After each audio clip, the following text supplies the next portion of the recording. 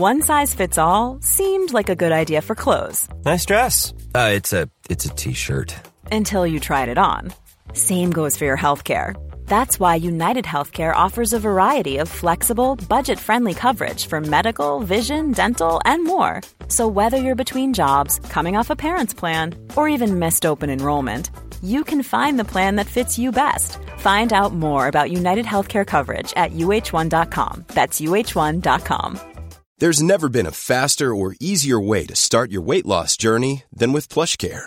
PlushCare accepts most insurance plans and gives you online access to board-certified physicians who can prescribe FDA-approved weight loss medications like Wegovy and Zepbound for those who qualify.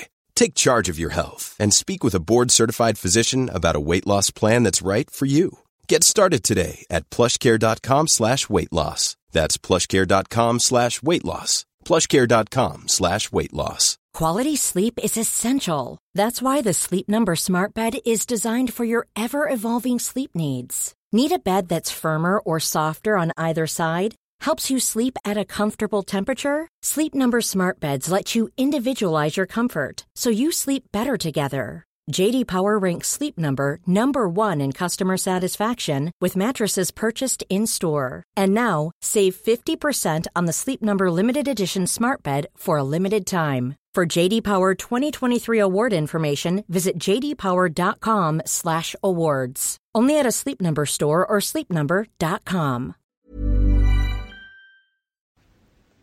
Here we are, guys. Welcome back to the channel here. We're going to be going through the round 15 team list, and we're going to start by obviously mentioning Mental Health Week for the men there, and a nice little photo here for the Old Boys Day at the Knights with looking for a cure for cancer there for those boys. So a real nice one there. But in our first one here for round 15, we've got the Broncos and the Bunnies. So Tessie New comes back into the number 1 role, which is a blast from the past. Who is still holding him? Comment in right now if you're still holding Tessie.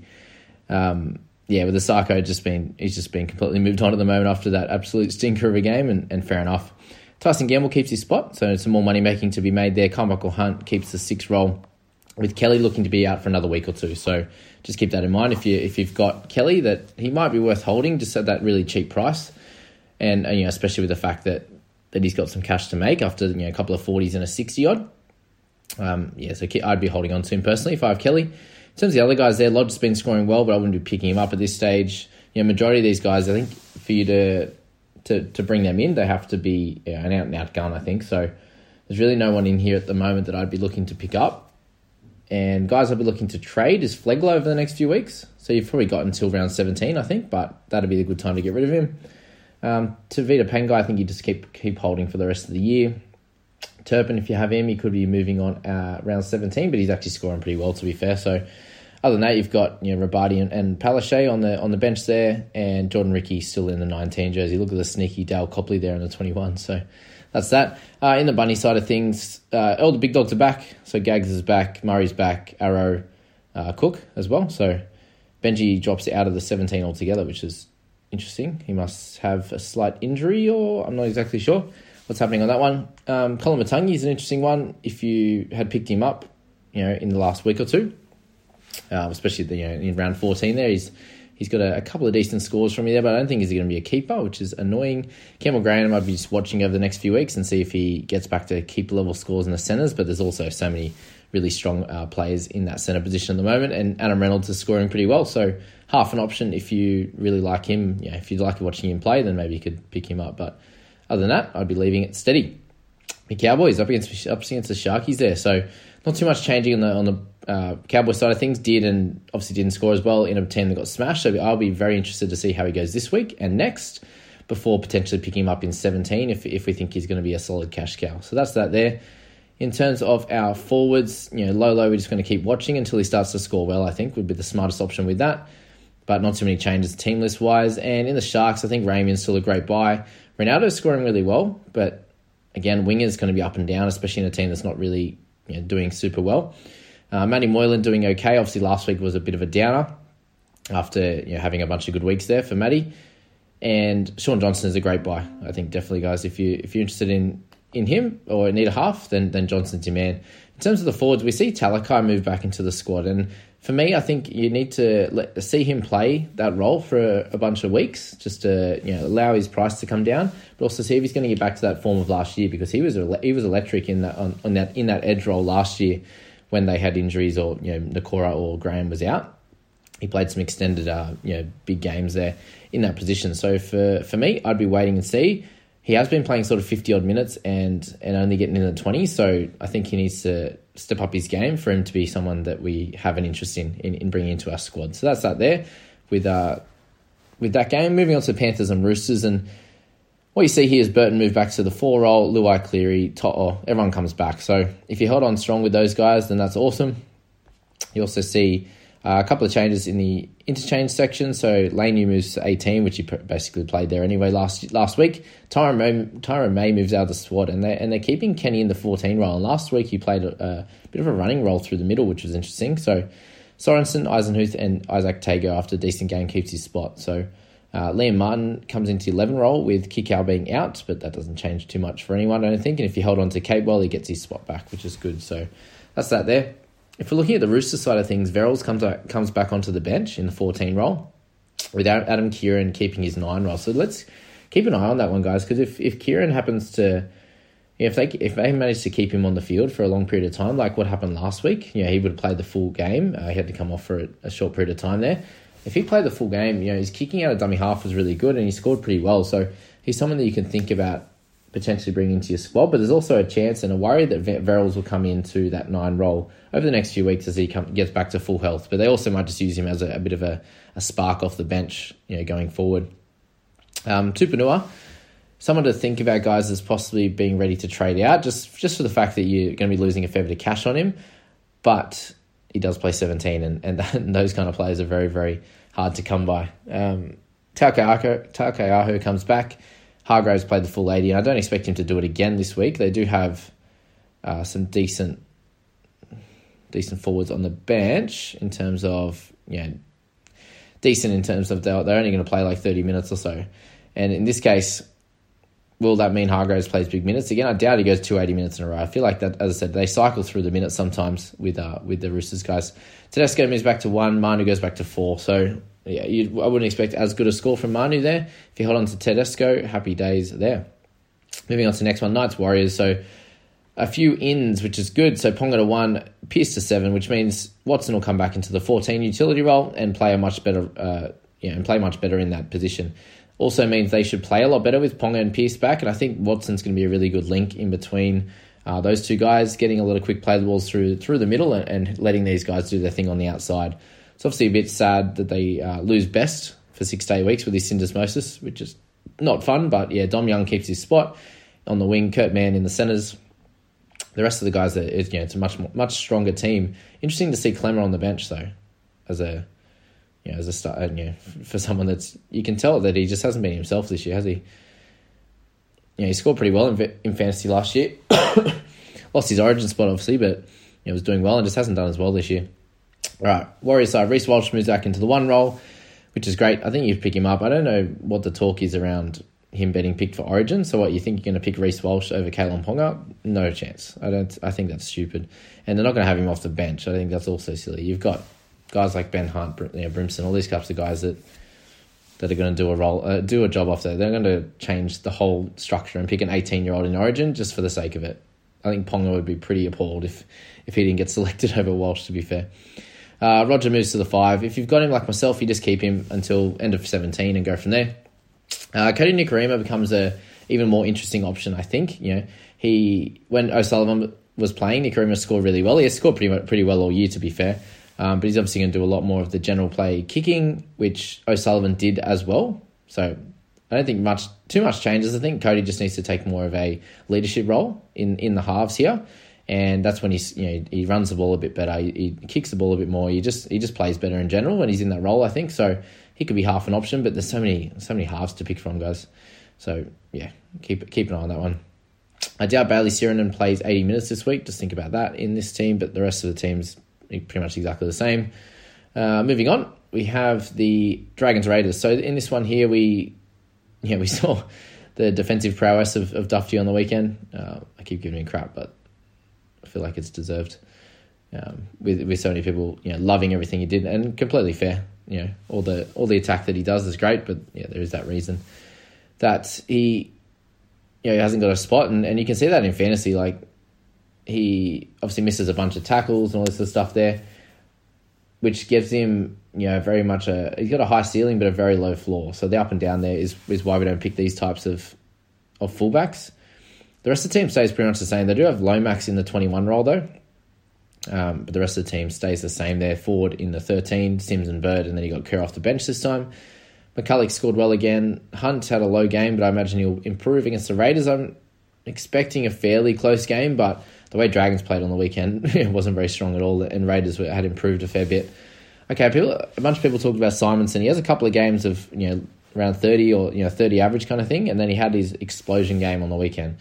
My worries with these guys, I spoke about Tomoko and Simonson, was their high scores were very much inflated against a very average side in the Broncos. So, yes, they come up against the Dragons here. So 2 really easy games in a row, let's say, for these types of players. So just keep in mind that there's every chance he moves back to the wing, in any possible opportunity when one of the players come back, or they, if they stop playing well, then they could move Rapana back there or whatever.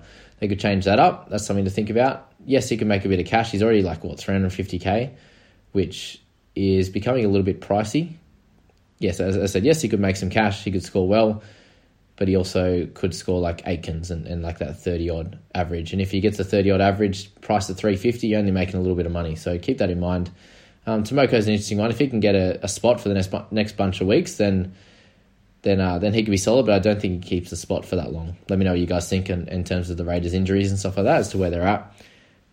Corey Harinara still is a great option, but that random game that he has, especially that first few when he came back, and then that last game where he didn't run the ball as much, is a bit of a worry. So I still think he's a good option, but as I spoke about him in my analysing my team, there is sometimes we pick these guys that are 500, 600k, and they've got that upside, and they have the odd good games, and then they have the 30-odd game like Corey has in him. So be careful about that if you're picking him up, as he may not be a keeper long term, and a lot of us don't have too many trades to just throw around like that, that's for sure.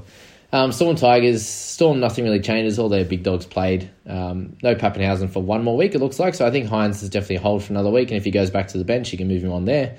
Smith, you can almost trade this week, I think. Munster Hughes is a top gun. Everyone will want him at some stage. Him or DCE and Cleary as the combo. Brandon Smith, everyone's really talking him up, and fair enough. He's just on an absolute tear at the moment, but there's every chance he goes back to the scoring that he had at the start of the year, where everyone was like, I wasted a pick having Smithy in my team. So just keep that in mind. Welsh is back if you held on to him, but I imagine most people traded him out. So other than that, Trent Leoro, I never know how to say it, Leoro. Is in the reserve, so I'm glad I tried doing that. Tigers, we lose Dewey, so the head knock was bad enough that he hasn't even been named, which is no good. But in terms of changes in their team, they got Roberts into the centres, and Ken Mamalo comes in for his debut, which is cool. Good on him, and good luck to him in that team. I thought he'd score more tries than he did. He played 108 games for 42 tries, I think. And he's got a couple of triples in there, which is interesting. The rest of the team, we've got Twal still there. Do you trade him out? You can over the next few weeks. I don't think he's going to be a keeper, so that's that. Leilua has the chance to go back to that status, but I just don't... I like him on the left more. Since he's moved to the right, he hasn't played as well. I don't know. That's just my thoughts. I like to see him out there with Brooks. I don't know why do you go and buy Leilua and Dewey, like you're a really strong two-man combo? Why do you move them to the right? Why don't you play them on the left with Brooks? I don't know. That's just my thoughts. Stefano, you can keep until 17, I think, if you want. Let's move on. Eels and Dogs. The powerhouse Bulldogs. Look at them go. Not too much changes for them. Averillo becomes a really almost a must-have, and I've missed out on him completely. He's like 670k now, which is crazy.